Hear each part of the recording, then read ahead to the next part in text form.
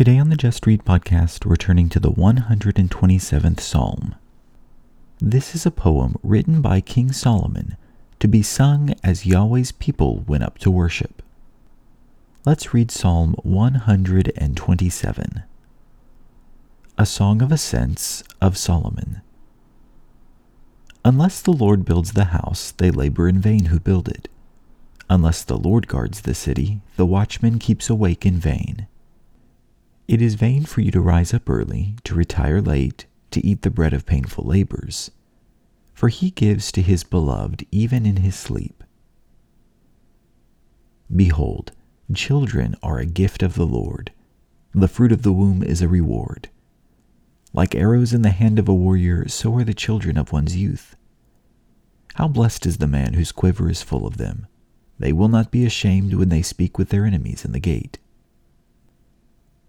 That was Psalm 127. This poem serves as a brief reminder that no matter what we do in life, whatever we may build, create, or enjoy, it is all vain if we do not acknowledge and serve God throughout the process. We should let God be the builder of our lives by following His instructions and guidance.